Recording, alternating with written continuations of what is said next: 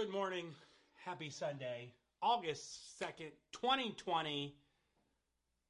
What a day. Good to see you this morning. For those of you that are just jumping on or those of you that are already on, welcome. Thank you for being here on time. For those of you that are just getting here, get the cobwebs out of your eyes. Rub the sleeps out of your eyes. Jesus is still on the throne, folks. And we're excited to be here today. I'm happy you're here. I hope wherever you are, I say this every week, and I really don't just say it as a words. I really do mean it. I hope wherever you are, you're safe, and that you are healthy. That takes on a whole new meaning nowadays, but we do. We pray that you're safe and healthy. Thank you for all of you that are joining with us from wherever you are. I mean, it seems like still that we still get people letting us know that they are connecting with us from all over the country. We've even had people connect to us all around the world. So wherever you are today, welcome. Thank you for being a part of Antioch West Virtual. And we're so happy you're here. Excited for you to be here. And you know what? It's awesome. Today is a great day because Jesus is in charge. And Jesus is still on the throne. As long as he's on the throne, no matter what we're going through, it doesn't matter. So again, welcome. If this is the first time you've been with us, so thankful that you found us and you're watching us this morning. And I pray that something that's said or done today would get you one step closer to Jesus Christ.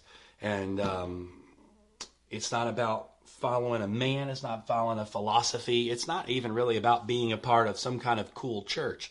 It's really about connecting to Jesus Christ. And I'm not saying we shouldn't be a part of a church and we shouldn't have people in our life that we can connect with. All that's a part of the entire package. But ultimately, it should and always will come down to Jesus. It's you and Jesus. And that's sort of the challenge. Just digress here for a second. That's sort of been the challenge of our current state of affairs, if you want to call it that, is the fact that we are all having to deal with the reality of our own spiritual condition. That a lot of the things that I said this, I think it was last week or maybe the week before, I used the term suppressed symptoms. Sometimes a lot of things in our life can suppress certain symptoms, and we don't know we have certain things going on in our life because the symptoms that would bring those to the surface are suppressed by circumstances or suppressed by certain things in our life. And you know what? That's the danger sometimes of religion. Religion can suppress the emptiness of not really knowing Jesus Christ. The mechanics of religion can suppress the intimacy of fellowship with him. And then when you strip all that away in the last 4 months, and it's amazing. I have friends, pastor friends from all over the country, and so we've texted back and forth and we've talked, and a lot of us are sharing some common experiences.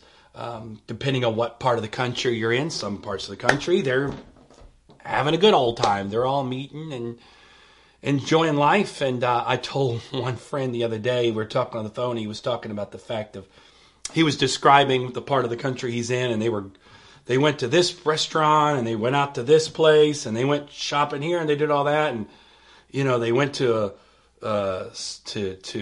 this particular place, and it was like a place of entertainment, and describing all this stuff. And I laughed. I said, "Man, you are describing a world I know nothing of, because that's not the witness in the bubble we live in our particular piece of the country. That is a world I know nothing of." But I have friends and other pastor friends of mine that are experiencing the same thing. As a friend of mine, pastors in California, they had to get a permit to be able to hold an outdoor service in California.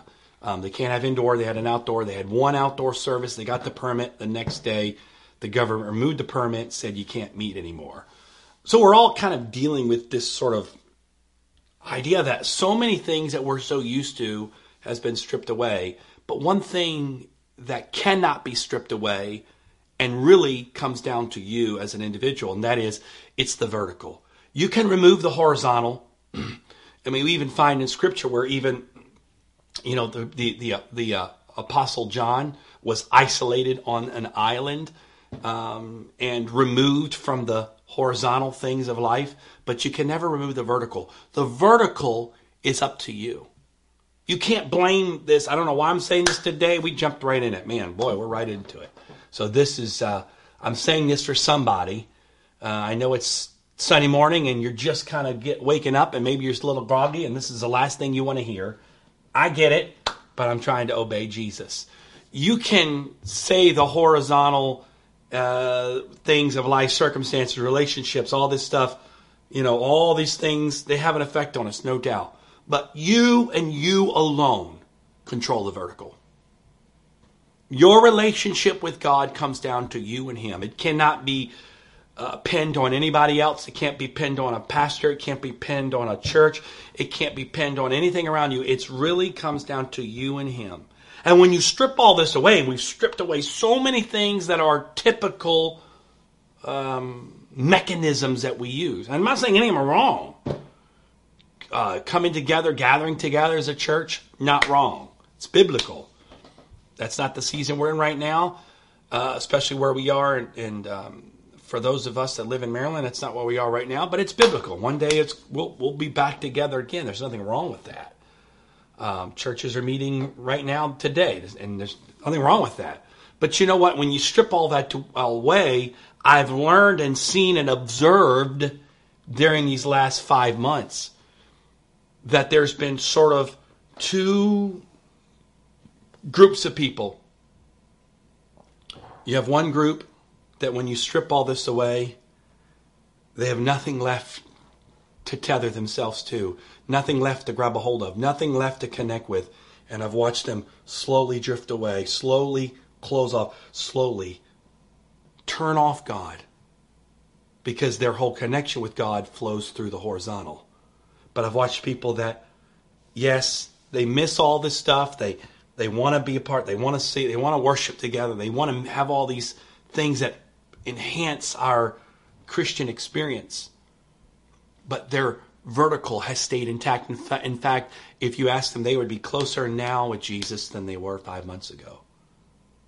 You see, some people's relationship with Jesus flows through the horizontal, but others, their horizontal comes from their vertical. Meaning, there's some people who can only get to Jesus through their connections that are around them, through either circumstances or mechanisms or people or whoever. And when you take all that away, they're left empty, they're left exposed. But then there's some that their connection, that vertical connection, and I say vertical, not that God's above us. So get it. The Bible says He's everywhere. So even God's below us. He's everywhere. So let's not get the idea that God is above us and only above us. I'm just using that in context, okay? But if we have this connection, this vertical thing, really, truly, it flows outward. There's a flow in our life, and therefore the context of everything is a part of that connection with Jesus Christ. In the end, can I just tell you today, get connected to Jesus. If you don't hear anything I say for the next 50 minutes or so, however long we're on here this morning, just get connected to Him. Get connected to Jesus Christ. Make Him the center of your life. Don't make Him a part. You know, I've read this before or heard someone say this, make Jesus a part of your life. No, don't do that. Please don't do that.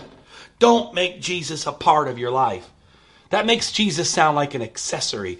That makes Jesus sound like a side note, a lucky rabbit's foot, a horseshoe you carry around. Make Jesus a part of your life and everything's going to be great. No, don't make Jesus a part of your life. That's the worst thing you can do. Do not make Him a part of your life.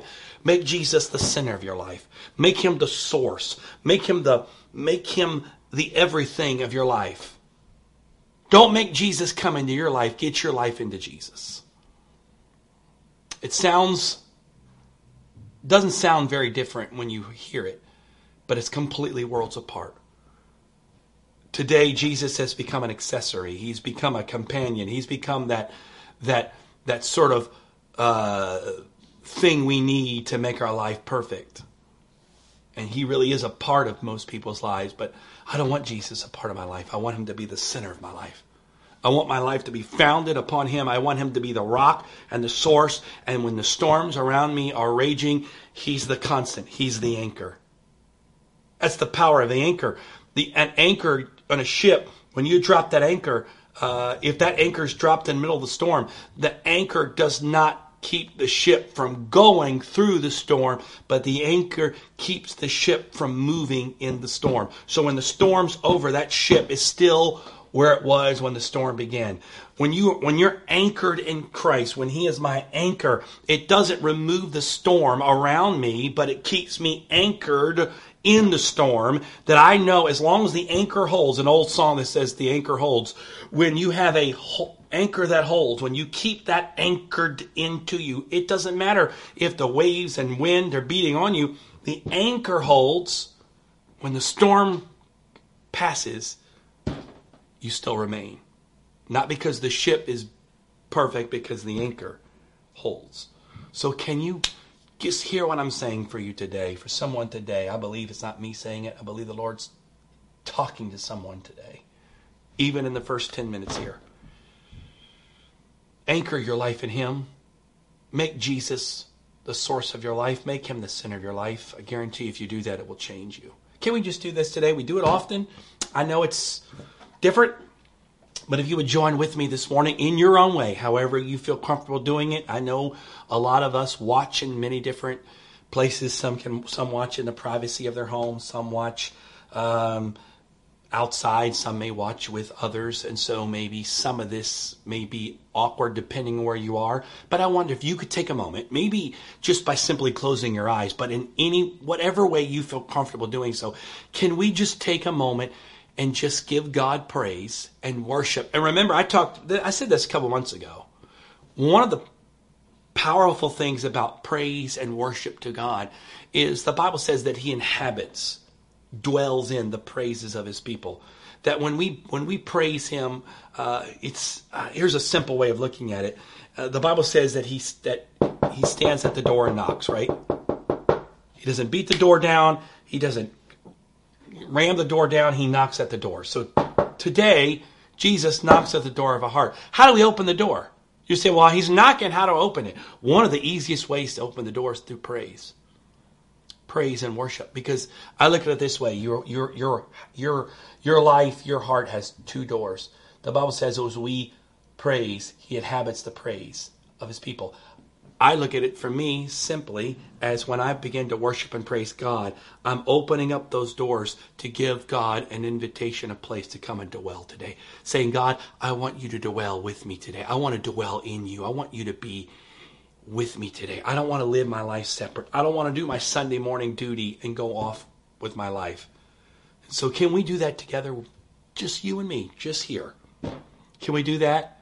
Can you just, in your own way, express yourself to him, how you feel about him, what you think. Tell God what you think about him. Don't use my words, but tell God what you think about him. And as you do that, what you're really doing is you're saying, God, here I am. Here I am. I open up my heart to you today. Whatever you want to speak to me today, whatever you want to do in my life today, God, I'm opening up my heart to you today. Can we do that? Thank you, Jesus. Lord, I thank you for every person that's on here today. I thank you for everybody that's watching. I thank you for those that are going to watch. You know every single person that's watching today. You know where they are. You know what they're going through. You know exactly what they need. You know what they need before they even ask.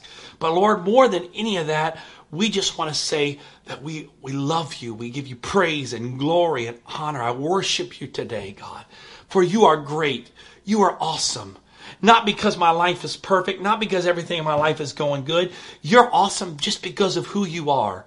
Thank you, Lord, for your grace and your mercy today. Thank you for your blood that's washed me and cleansed my life.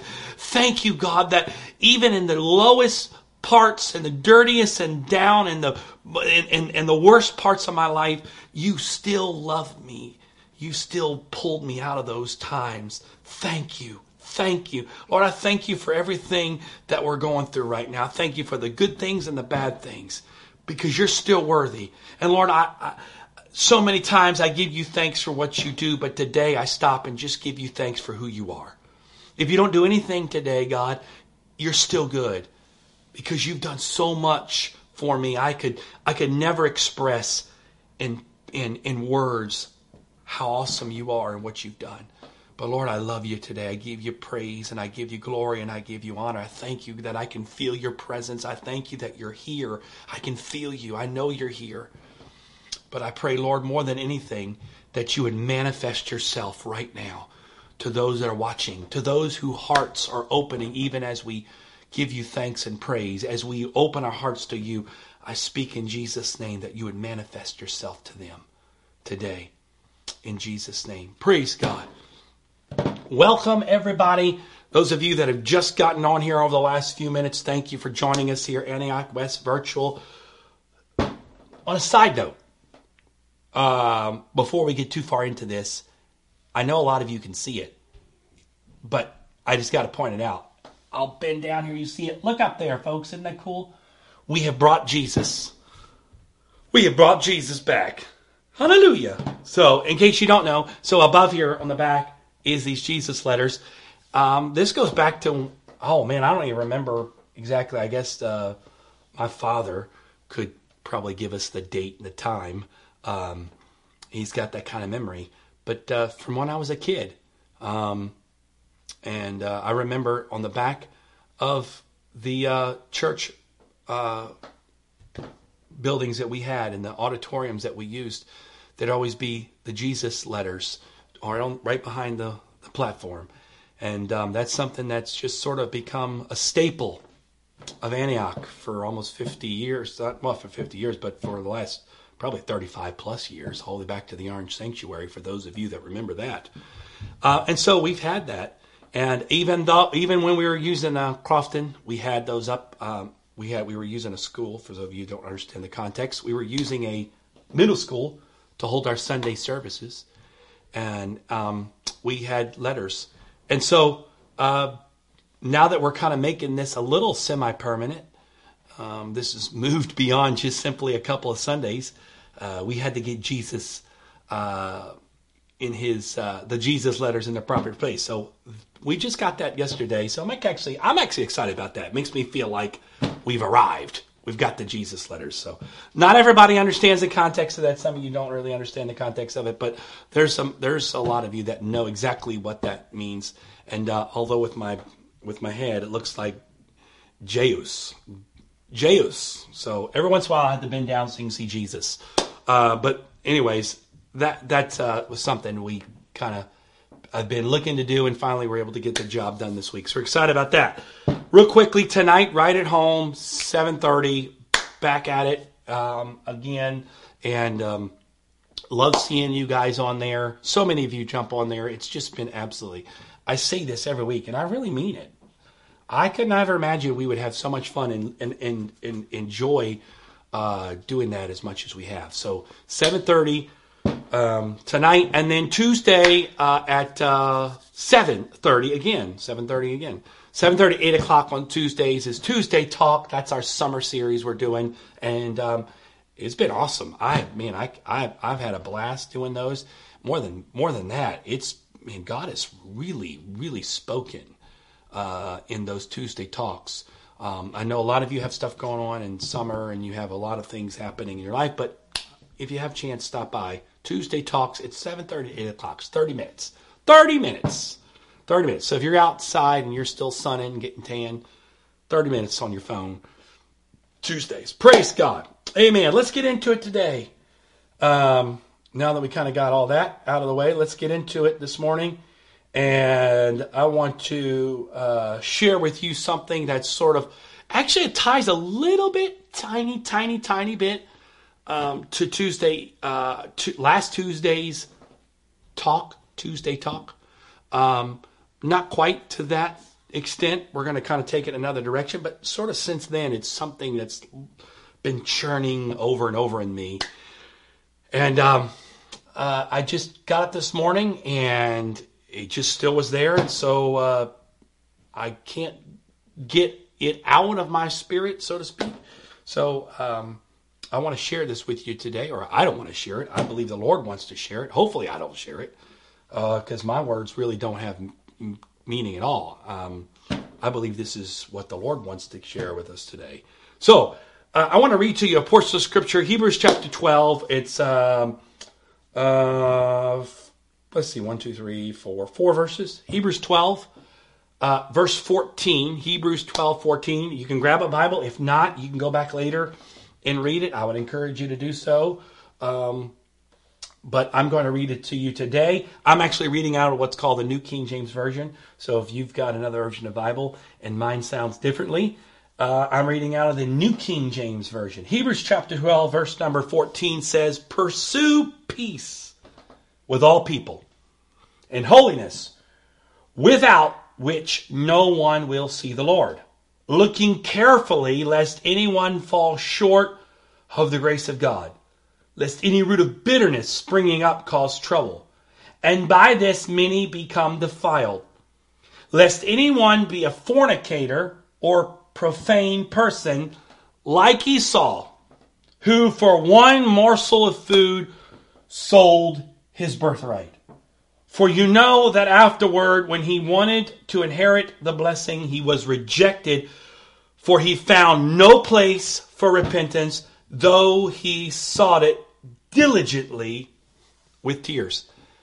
This reference that is given to us in Hebrews chapter 12 goes all the way back to the book of Genesis. It is one of the most tragic and sad stories of the Bible. A lot of you know the story. Give me just a moment here to give the framework of it, because I think of all the stories in the Bible, this has got to be one of the saddest and most tragic of stories in all of Scripture. And basically, it was these two brothers. They were twins, Esau and Jacob. Esau came out of his mother's womb just moments before Jacob. In fact, the Bible says that when Jacob came out, he was clutching hold of Esau's heel.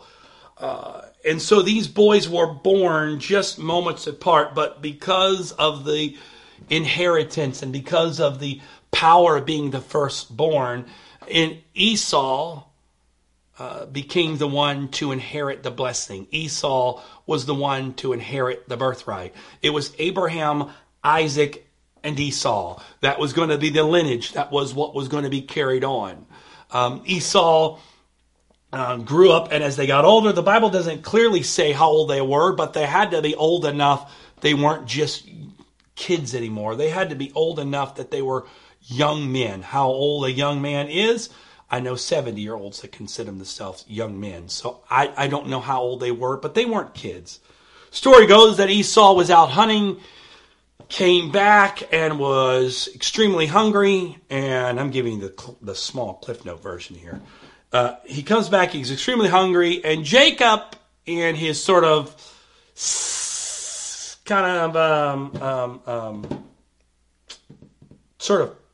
scheming way, if you want to call it that, decides here's an opportunity to take away something that I want from Esau, and I want it because, hey, I was born a couple of minutes after him. Why am I going to be the one that suffers through life because I was 2 minutes late to the party? So he makes this, he comes up with a scheme. He says, hey, Esau, you're hungry. I got this amazing bowl of chicken noodle soup right here. I know you're hungry, so would you like some of that chicken noodle soup? But here's the deal. I'll give you the soup if you give me your birthright. And in the most shocking, and I know I've heard people with many different takes on why this took place, and there's a lot of good points made and all that. And so there's a lot of depth to this story, obviously. But in just the pureness of it, in just one of the most bizarre, just face to the palm moments of all of history, Esau says, sure, I'll give you my birthright for a bowl of chicken noodle soup. And he gives him that, and he trades all of this, that it became the God of Abraham, Isaac, and Jacob. That's the lineage, right? It should be the God of Abraham, Isaac, and Esau. That's what should be. It should be. That's the power of this birthright. This was not just the birthright of a man inheriting his father's farm. It wasn't the birthright of a man inheriting a few heads of cattle or a few sheep or some goats or a few chickens. This was the birthright that carried the lineage of a nation and eventually in which Jesus Christ came under. The man Christ Jesus came under this lineage. Abraham, Isaac, and Jacob. It should have been Abraham, Isaac, and Esau. This was giving away everything. This was giving away royalty. This was giving away from the top. This is giving away something that is beyond comprehension. And he gave it all away for a bowl of chicken noodle soup. And we look back at that story and we are just, I don't know how you are with that, but I look at that story and I go, that's the craziest thing I've ever heard. Just insane, right? We look at that, we can't even imagine. And obviously, the writer of Hebrews, who was writing Hebrews, 1,000 years after these events, somewhere in those nature. I don't know exactly the timeline of how long Abraham, Jacob and Esau's story from the writers of Hebrews, but it was hundreds of years later, not a few decades. It was hundreds. It was a few centuries later. There's still, that story had such an impact that even the writer of Hebrews is still saying, yeah, that guy Esau, man, did he ever blow it. Don't be like a fornicator or a profane person like this guy Esau, who for a bowl of chicken noodle soup sold his birthright. And when it was all said and done, he realized what he did, and he tried to get it back, couldn't find it, even though he sought for it with many tears. Even the guy in Hebrews was going, this is the craziest thing of all time. And here we are 2,000 years later, and we still look back at that, and we read that story, and we can't even comprehend. How was that possible? How does this guy give up something so powerful for something so momentary? Something so small? Something so, come on, let's be honest. If I gave you right now your favorite meal, what is your favorite meal? Anybody, come on. We've done this on Right at Home before. We've asked, what's your favorite food? What's your favorite meal? If you could only eat one food for the rest of your life, what would it be? Pizza was at the top of the game. Like pizza, I think tacos was a part of that. That was what pizza. You start talking about pizza on Right at Home on Sunday night, man, you get people fired up. Something about pizza, and you throw some tacos in there, and next thing you know, people are. You'll get people fired up. You start talking about pizza and tacos. But even the best, let's just say pizza. Even the best pizza. Sundays are usually, most of the time, in our house, Sunday is pizza night. Now, we shifted, just in case some of you know this. We got to let you know. I know this is life-changing stuff here. We shifted our pizza time from after Sunday to after Sunday night because during quarantine, everything shut down, and at Sunday night, we would be done right at home. There was nothing left open except mod pizza. So I like pizza, but having pizza Sunday afternoon and Sunday night wasn't feasible. So we started making pizza our Sunday night. So I digress. But pizza, I love pizza. I love pizza. Pizza's, you cannot go wrong with pizza. You can't do it, folks. I'm telling you right now, you can't go wrong. But even the best pizza, if I sat down right now and what time is it? It's early. It's not pizza time yet. Stomach has to wake up a little bit for pizza. Some of you that like cold pizza for breakfast, that's taking it way too far. But if I set down pizza today right now in front of me, I would eat that. But guess what's going to happen? In a few hours, I'm still going to be hungry. If I took you to the finest restaurant in the world right now and gave you a plate of food and gave it to you, it was the best tasting food you ever had. It doesn't matter how much you enjoy that plate of food. Guess what? By that evening or by that night, you're going to be stopping by McDonald's to get a large fry and a Diet Coke because you're hungry. So you're going to go from $1,000 plate of food to 99-cent fries off the dollar menu because you're hungry. So even if the soup was the greatest chicken noodle soup of all time, it's crazy to think about it. We look back at that and go, how is this guy trade? Even if it was the greatest soup ever, even if this chicken noodle soup that Jacob made was the best soup of all time, there's no way it would be worth selling and giving up everything for that moment. We see that. We look at that and we go, there's no way that could happen. Crazy. Come on, Esau. Suck it up, man. There's no way you could have been that hungry. And we see that perspective. But don't forget, we're looking back at something that Esau was looking at. We're looking back at a decision that he was facing in the moment. Because you know what's really sad about that is the same way we look back at Esau and go, how in the world are you giving up all of that for this? God is doing the same thing with a lot of us today. He's saying, I'm offering you all of this.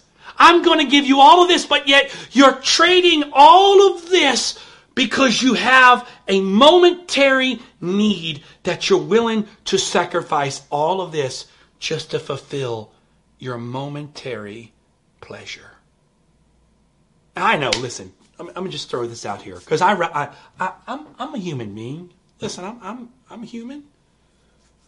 And I wrestle sometimes when this has been churning with me for the last week or so, and it was hitting me again last night. I got up this morning, and it just was on me again. I could feel it, and I'm kind of, saying to the Lord, God, it's, can you give me something cheerful today? I mean, come on, this is tough times we're living in, God. Come on, this is tough. I mean, we're all dealing with all this stuff. Give me something that, woo, it's going to be okay. And God's like, no. That's not what I'm talking about.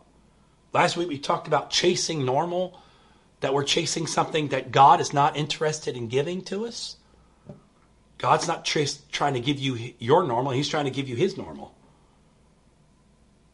And here I am this morning, and I'm not. I guarantee you, I don't have you standing in your living room shouting and dancing.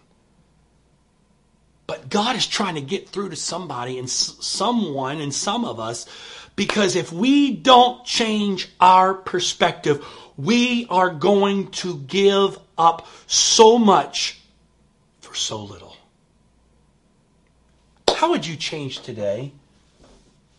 It's August the 2nd, 2020, 10:33 a.m. in the morning. How would today change for you? What do you have planned today? You going to go out, do something today? Preferably for those of you after life group. Don't be skipping out on life group today. But when all this is done, you're going to go out and do something today. You're going to have time to work in the yard, or go out and maybe take a walk, or take a Sunday drive, or what are you going to do today? You have plans, errands. Maybe today is a chill day for you. Whatever. We got plans, right? We all have stuff we're going to do today. We have plans. We have things we're going to do today. We have it all mapped out. Let me ask you this. How would those plans change today if I got up this morning and said, I need to tell you something? By tonight, at midnight, you're going to be dead. I know that's a morbid thing to say, but just work with me for a moment. If I said to you today, listen, by tonight, at midnight, you're going to be dead. How would your day change? How would the perspective of your day change? There's an old country song by Tim McGraw that says, live like you were dying. And it's in the song, he talked about the fact that how would life change if you lived as if you were dying? And in the song, I can't remember all the lyrics, but I think he went skydiving. He went climbing mountains. What was the name of that? He went 3.7 seconds on a bull named Fu Manchu. He loved deeper, spoke sweeter, and gave for. Oh, that's the other part of that song. Now I'm not. Don't Tim McGraw. I'm not giving Tim McGraw his credit. I'm just using the song. So we haven't digressed here. He said, "I love sweeter, spoke sweeter, love deeper." Something like that. But the one powerful part about the song was he said, I gave forgiveness I've been denying. All because his perspective changed because he lived like he was dying. What would you change today if you knew by the time you closed your eyes tonight you would be dead? Now I get it. Some of you are like, I'm out of here. I'm done. Done. I got to turn it off. I can't apologize for what I'm saying today because it's what God's given me. I don't believe I'm speaking my words. I really do believe I'm speaking his words today. How would you change? Who would you pick up the phone and call today and tell them, say, listen, I'm really sorry for the way I've been. I don't want anything to be between us. How would you change your perspective? What things would you do? What things would you not do? What great struggles of life right now would pale in comparison to the fact that life would be ending in just 13 and a half hours from now? Again, I know it's morbid. I know in the midst of all the stuff we're dealing with, we don't want to go there. We don't want to go there. We don't go there today. I need happy. I need clouds. I need rainbows. I need unicorns. I need Skittles. Something. I don't want to talk about this. But we need to look at this because this is at the core of what life's about. Because can I say this? And I don't want to offend anybody, but it needs to be said. In a lot of ways, we've turned into a spoiled generation. We are. If you have, sometimes I love how people, talk about, life is so bad. Our world is so bad. Can you believe it's never been like this? You know what I got to say to some people? Read a book. You need to read a book. Because is life difficult? Yeah. Is life hard? Yeah. Is there a lot of things right now that are just out of control? Yeah. But you need to go read a book. I mean, read the culture of the Bible. When most of the people in the Bible were slaves, most of the people in the Bible were in extreme poverty. But even in this situation we're in right now, most of us have a roof over our head. We've got air conditioning to some degree. We've got lights. Most of us have an ability to have clothes on our back. Most of us have an expectation of living some semblance of a life of X amount of years because of the healthcare system and all the advancements in medicine. Most of us have access. I don't have mine here. It's upstairs. But most of us has access to this thing, this cell phone that is absolutely the most revolutionary technology ever invented. We've got all this stuff that really makes us. And if you go back and read, I was reading my kids. We homeschool our kids.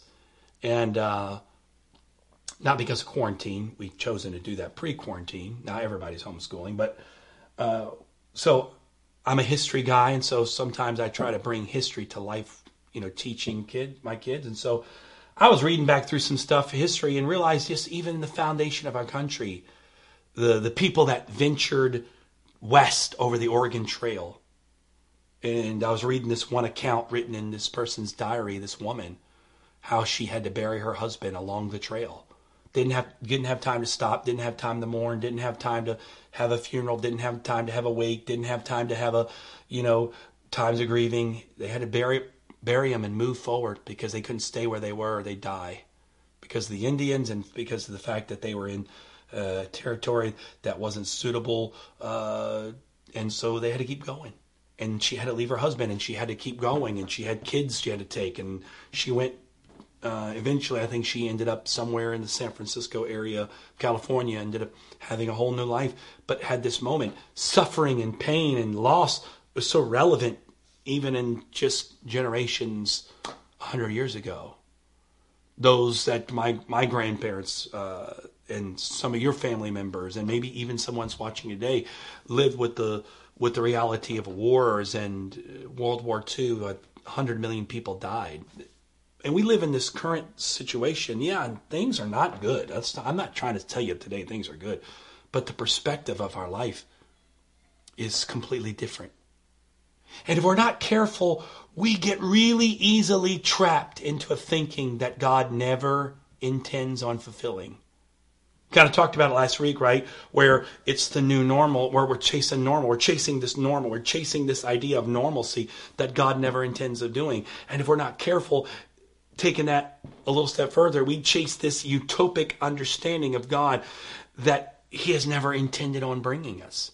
He's never intended on bringing us life of wonder and peace and perfection and easy and love. God never intended this life to be easy. In fact, Rick Warren makes a, I've used this before, but Rick Warren, who is pastor in California and also writer of many books, he has one of the most powerful quotes, statements that I've read, and I used it many, many times. He says this: God is more interested in your character than your comfort. And God is more interested in making your life holy than He is in making your life happy. You see, that flies into the face of our current understanding of this world. We live in the Disney generation. Walt Disney has done more to shape our understanding of life than probably the Bible today, because Walt Disney, through the skill of drawing pictures, made everything out to be, in the end, the prince and the princess get together and they live happily ever after in the castle because they've killed the dragon. And so our life is built upon this premise that we're all looking for that final pinnacle of achievement where we find the prince or the princess, we slay the dragon, and we live happily ever after in the kingdom that we create for ourselves. And that's our entire being is pulled into this, and we want God to fulfill those desires. We want God to be that to us. God, I want you to do this, and God, take care of that. And I have to be honest with you, and this is not going to make a very popular statement, but God has really no intent of making your life this perfect life and making you always just smiling and life is great. Does that mean that God doesn't give you peace? No, He gives you peace. But I tell you this, one of the weirdest things about peace, and some of you won't know this because you've never really truly experienced peace, one of the craziest aspects of peace is to have peace and be miserable at the same time. It's the craziest thing. Have you ever experienced it? Why? Because peace is not something that's external. Peace is internal. You can have peace in your heart and be miserable in your flesh. I've been there. It's the weirdest thing. It is so weird to be at peace and content and be miserable at the same time. But that's God. He promised peace. He promised joy. Remember, joy is not ha ha ha, laugh, giggle. Hey, life is funny. Let's tell jokes. That's not joy. That's laughter. That's happiness. Happiness is fleeting. Happiness is an emotion. Joy is sustaining. Joy is strength. Joy is from Him. Joy is not based off emotion. Joy is based off of who He is and who you are. He promised peace, joy, and He promised righteousness. Well, you don't need righteousness if you've never made mistakes. Righteousness is the product of knowing that we are frail in our humanity and we make mistakes. Therefore, He offers us righteousness. Righteousness is innocence. You don't have to give innocence to those who've never made a mistake. Congratulations. So the three things that He promises to give us in the Holy Ghost, righteousness, peace, and joy, are all products of the fact that this life is going to be difficult, and He has no intention of making it smooth.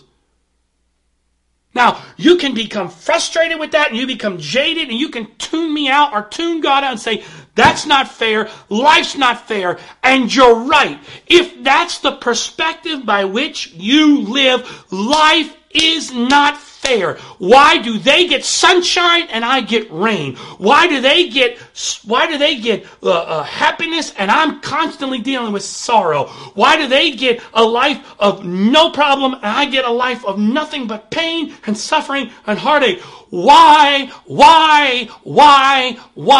Life's not fair. And to that perspective, you are correct.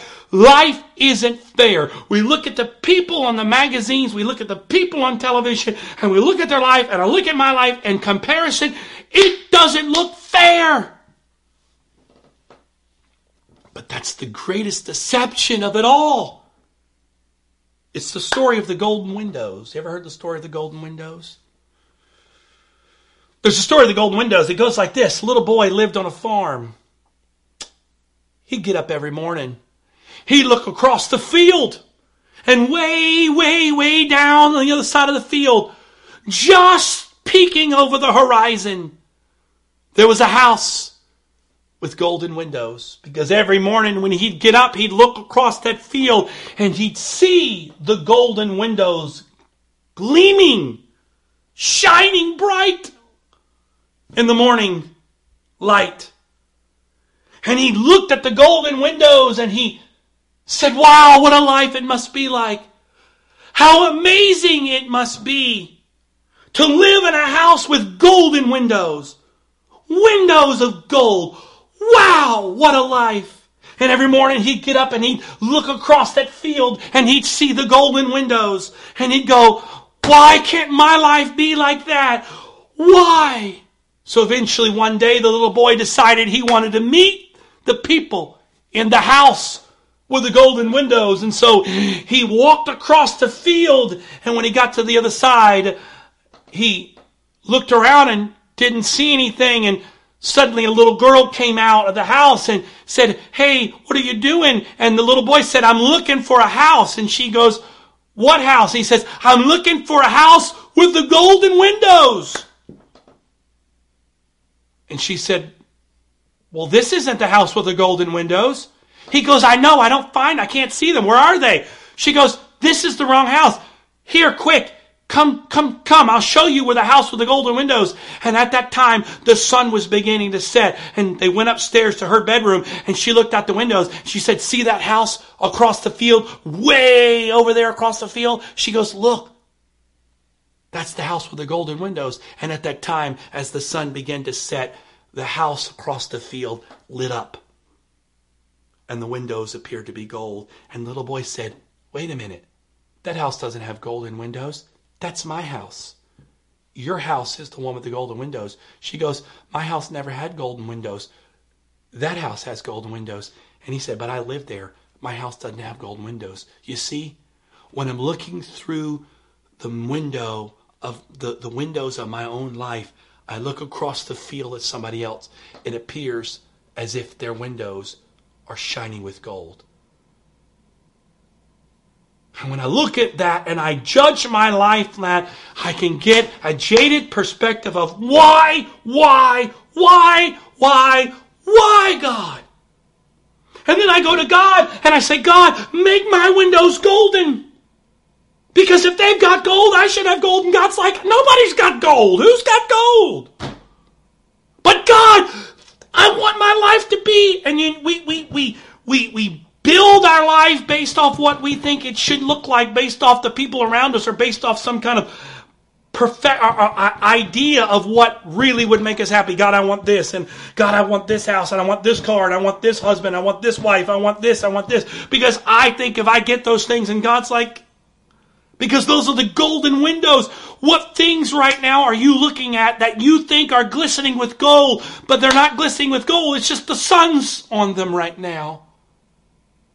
And because of the perspective you have, it looks like they're gold. And because of that, you're taking to God and you're going, God, why is my life this way? And some of you are frustrated with God, and some of you are upset with God, and you're growing bitter and cold, and your heart's becoming hardened to God because He's not making your life like the golden windows you see on the other side of the field of life. And God's going, there are no golden windows. I'm not trying to make your life gold. I'm trying to build your character. I'm trying to build your character. I'm trying to prepare you for something greater. But all you want to do is stare at the bowl of chicken noodle soup and make the life decisions that will alter eternity and go, I'll choose a moment of chicken noodle soup to give up all of this. And God's going, why? And we look back at Esau and go, what a fool he must have been to give all of this up for a moment. But yet some of us are being drawn in by the tantalizing smells and the salivating taste of that chicken noodle soup of life, that chicken noodle soup of dreams, the chicken noodle soups of the American way. That, oh, if I can just get this, if I can get the chicken noodle soup of a better job, a better house, a better spouse, a better this, a better that, oh, it could make a life different. And yet we're willing to give up all of eternity for just that moment.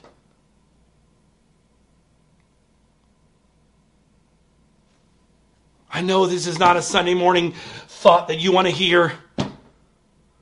My shirt today, my shirt, 1 is greater than 99. That doesn't make sense in the comparison of looking only at this life, because why would he leave the 99 to go after the 1? He's got 99. Come on, he's got 99.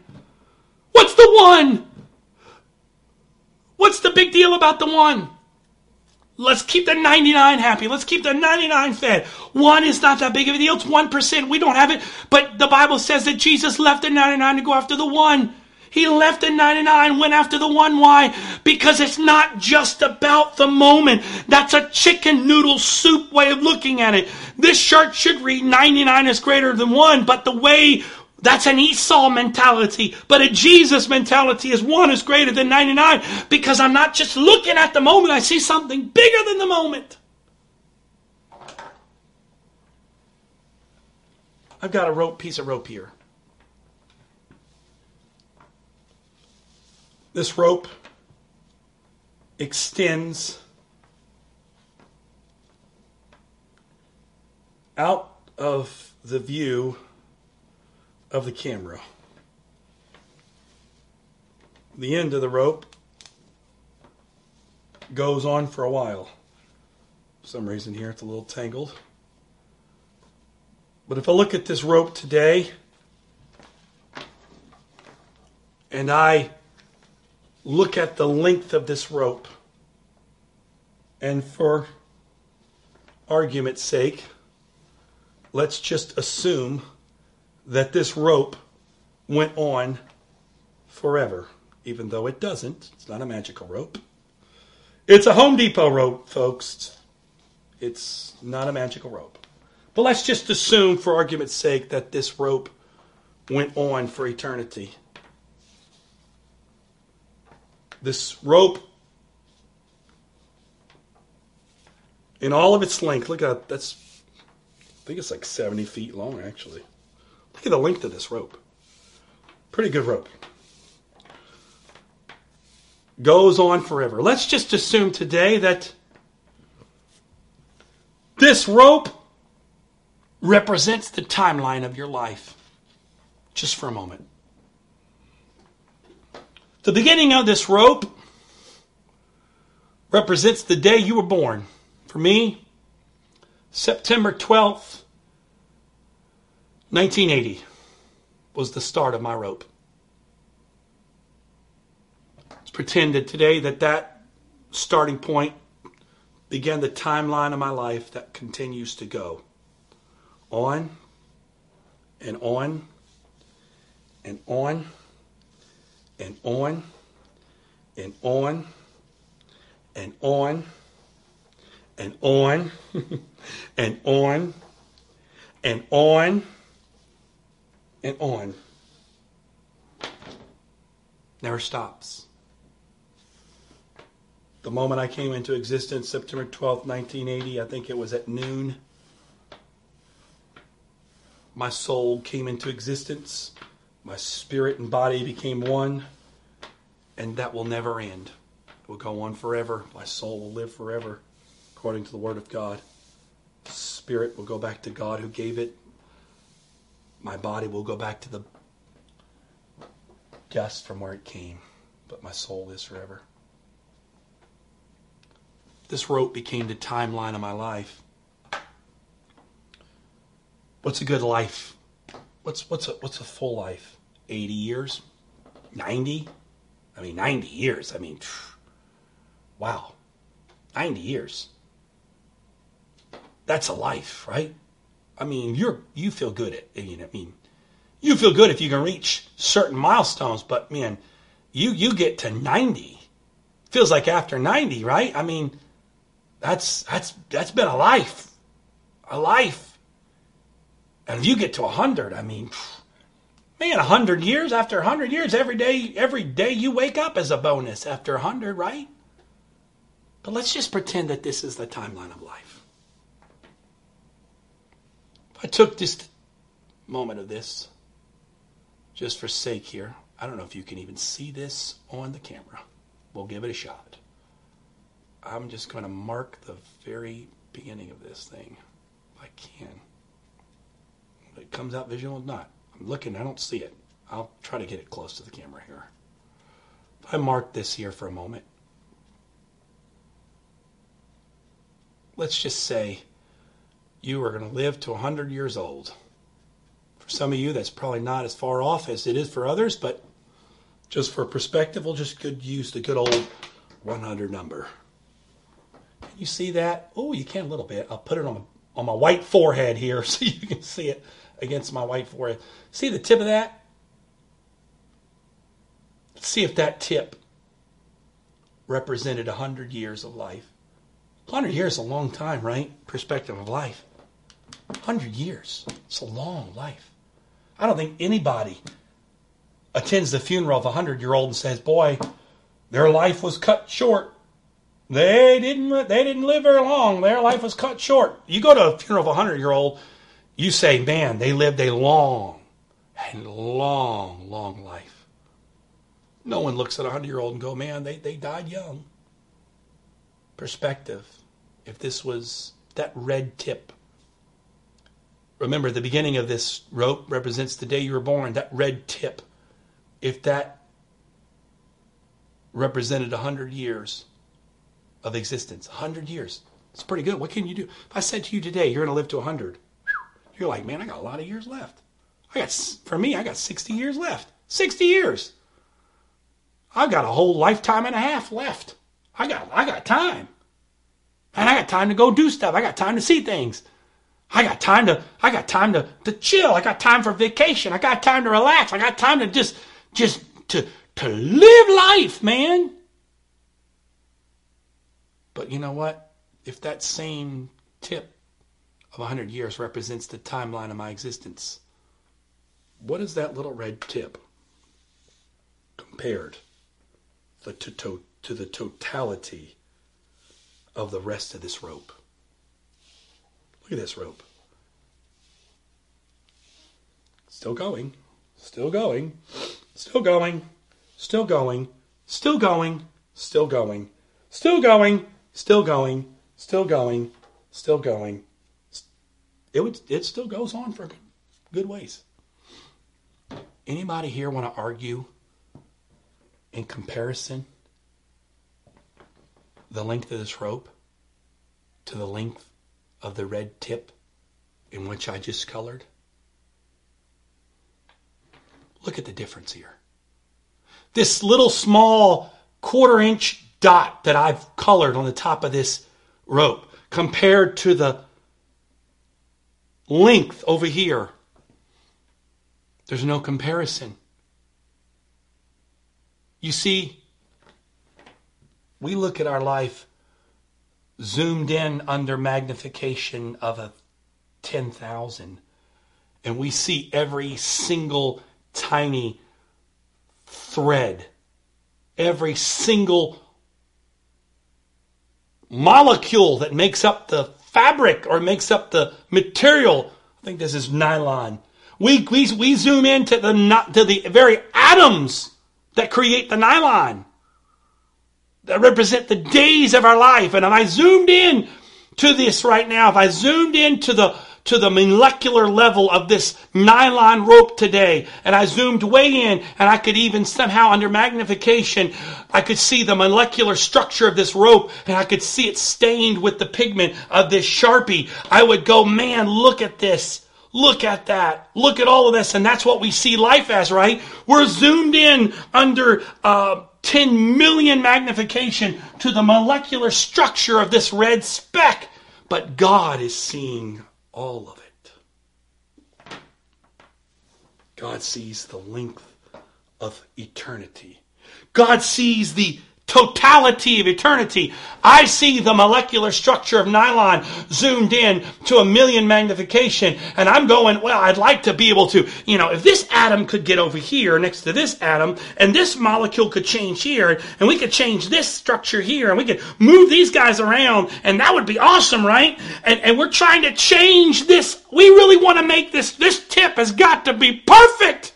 Got to make this tip awesome. I want this tip to be everything. I want it all. What? I don't really care about this rope. I want the tip to be perfect. I want the tip to be great. What does it matter? So we're willing to throw all of this away so we can save this. What if I told you today, look, if somehow today this was damaged, so let's say today that somehow this got dirty, muddy. I dipped this tip into some mud outside. And I said to you today, the rope's no good. Let's throw it away. You're like, what's wrong with the rope? Well, the tip got a little dirt on them. It's a little muddy. I need to get rid of the rope. You're like, what is wrong with you? The rope's fine. Look at all the rope you've got. You have plenty of rope. So what? The tip's a little messed up. It's not a big deal. You've got a lot of rope. You wouldn't throw away the rope because even if right now you took a lighter and you lit this tip on fire and it got a little charred, you would say, oh, man, the rope is so messed up because it got burned at the tip. You'd go, dude, what is wrong with you? The rope is fine. The tip is not a big deal. Look how big the rope is.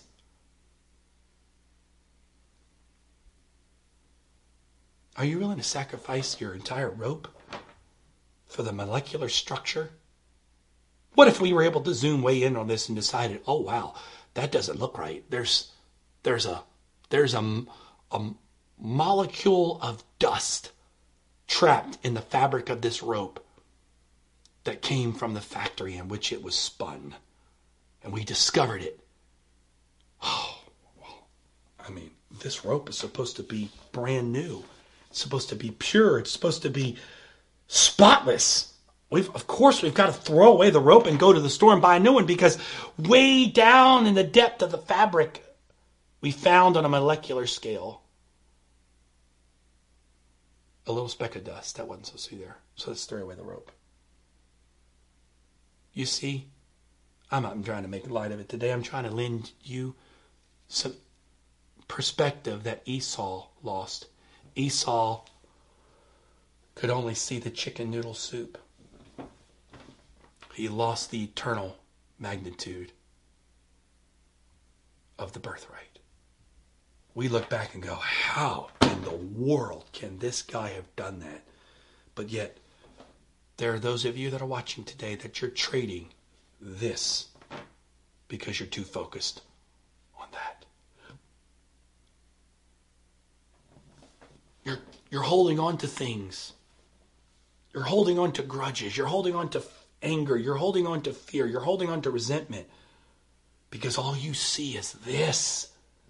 You've lost this. And then you go to God and you're like, God, life isn't fair. Why have you done this, God? What are you doing to me? It's not fair.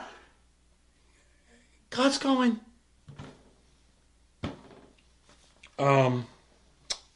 okay. I'm offering you a eternity of peace. No more sorrow. No more pain. No more goodbyes. I'm offering you an eternity with me. And you want to just say that I'm unfair? Because the dot at the start of your rope isn't what you want it to be? And you're going to get offended with me over this when I'm offering you that?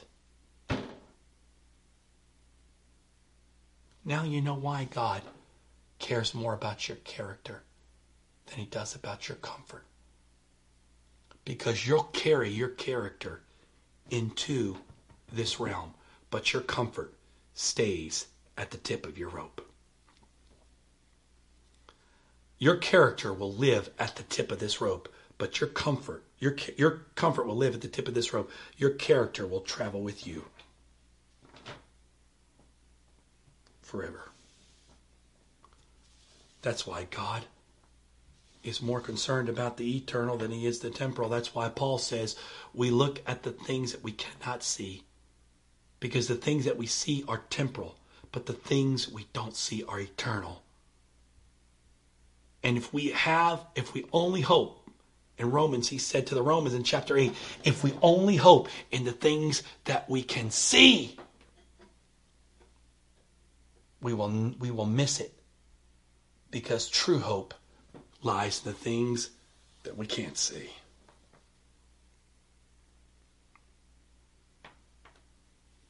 I'm not here today to depress you. I'm not here today to try to make light or to diminish the pain or the struggle or the frustration that you may be dealing with today on some level. I'm not here today to try to pretend that what you're going through isn't a big deal. I'm not here today to try to tell you that God doesn't love you and he doesn't care and he doesn't want to heal you. I believe in all that. I believe God can heal. I believe God can deliver. I believe God can change.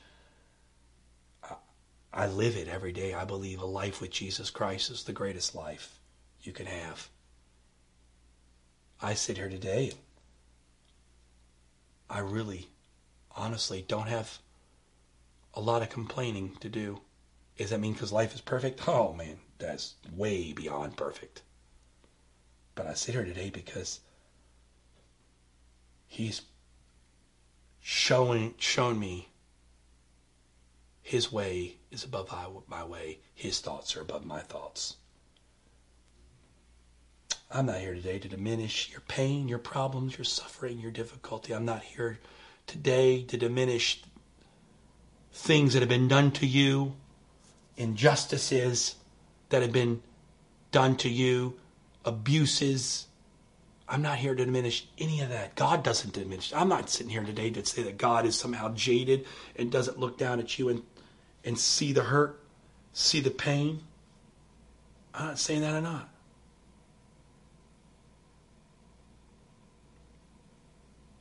But in the end, when God looks at you, he doesn't see the red dot of your moment.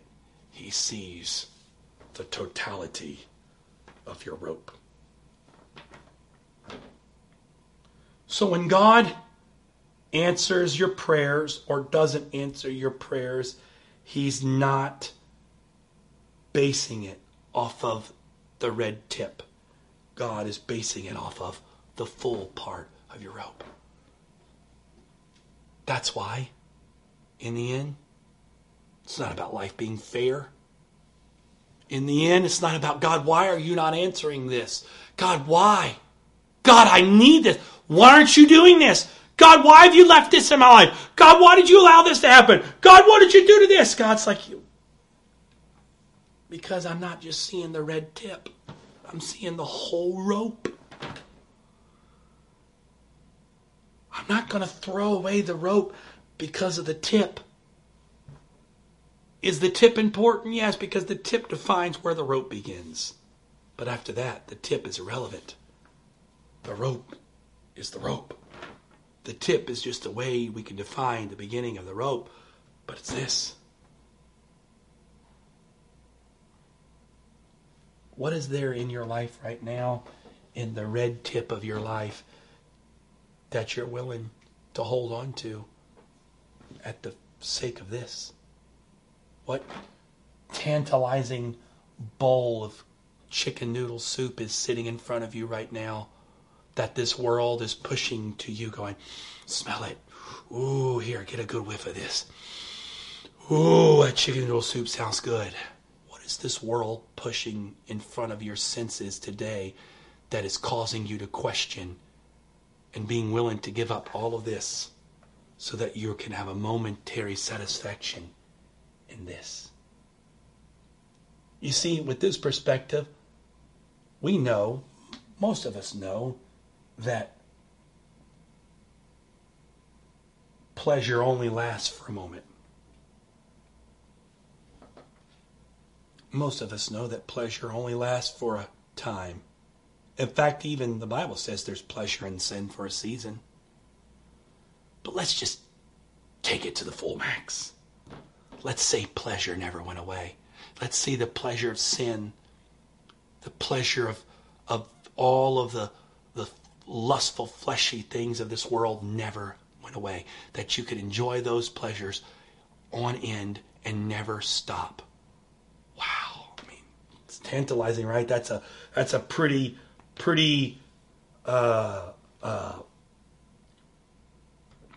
I don't know what to say. It's a pretty enticing bowl of chicken noodle soup. I mean, you're giving me pleasure that never goes away? Wow, what a life. But how does that pleasure compare to the fact that you can have this, but you lose this?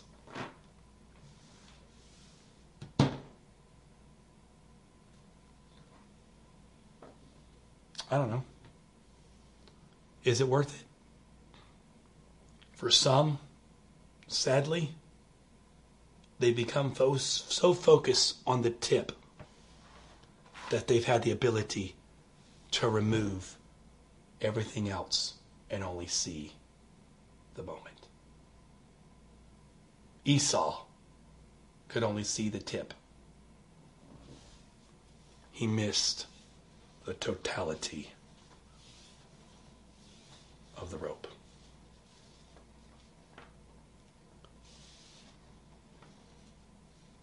Forgiveness, bitterness, anger, resentment, all those things feel so justifiable when you only see the tip. But when you compare it to the totality, is there anything worth holding on to today? Can you just take a moment right where you are? Can you just close your eyes? I know that may sound weird for some. It may be awkward, but I feel like this is a very intimate moment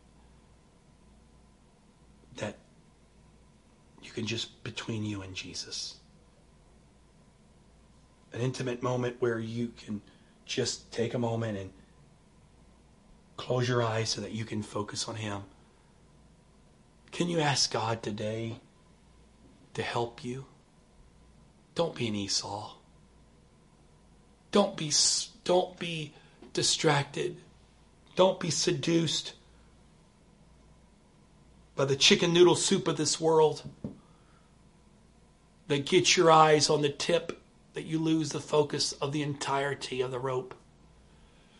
What is it that right now, God is pricking your heart, tapping you so everly, so gently, so softly, going, let me have this.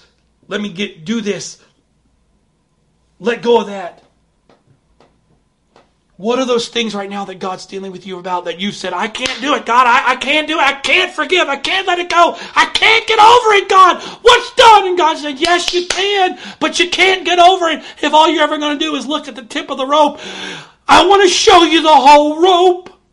If you see the whole rope, Esau, you'll know that this moment of hunger, this moment of desire for food will only last for a moment. But the rope lasts forever, Esau. Don't get trapped up in the moment and trying to satisfy the moment that you're willing to give up all of the rope.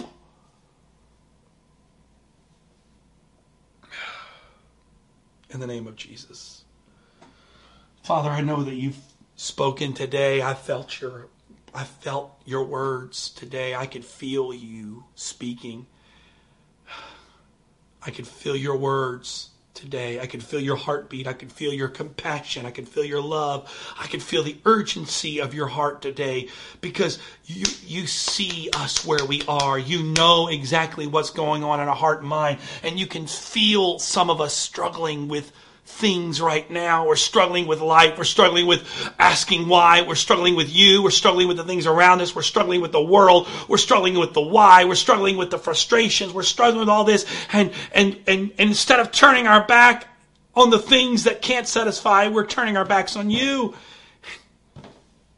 God, I pray today that you would, by your mercy and grace, you would shine your light down on us today, that we could see. Open our eyes today, God. Open our hearts today. Open our eyes today. In the name of Jesus. In the name of Jesus, Lord, your word said that this life is but a vapor. Here today and gone the next. Don't let us trade an eternity for the moment in the vapor. In the name of Jesus today, in the name of Jesus, change our perspective, change our outlook, God. Don't let us see the tip of the rope, but God, show us today the entirety of it all. In the name of Jesus, for those that are watching today, God, that don't know how to forgive, that don't see like they have the strength to forgive, or maybe not even know how to do it, I pray today, Lord, that by your grace you would show them and that you would empower them to forgive. By your grace, I forgive. By your grace, I release. By your grace, I forgive and release. Not because somehow that's going to, that it sounds like we're giving up, but God, really what we're doing is we're seeing the rope and not getting focused on the tip. In the name of Jesus. In the name of Jesus. In the name of Jesus. In the name of Jesus. In the name of Jesus. In the name of Jesus. In the name of Jesus. I know today has not been maybe what you have came expecting. I know for some of you, you probably wish you would have got something more uplifting, something that would have made you jump up, run around the room, go, yes, it's going to be okay. But you know what? Some days you got to be reminded the fact that there's a whole lot of rope left. Don't give up because you don't like where the tip currently is. Because God doesn't see just the tip. God sees the entirety of the rope. Don't be an Esau. Don't give up over a bowl of chicken noodle soup. Because God sees the end from the beginning and calls those things that are not as though they were. God sees the end from the beginning. He sees the entirety of the rope. Would you sincerely ask Jesus to show you the fullness of the rope? That you don't get caught up chasing the chicken noodle soup of this world, the chicken noodle soup of the moment. That you lose the perspective of eternity. In Jesus' name. God bless you. Thank you for watching. I pray in Jesus' name that you would take this word into your heart and that you would take it and you and Jesus would have a conversation about it. Because I don't believe it was my words. I believe he's talking to you today. Would you listen to what he's saying? In Jesus' name.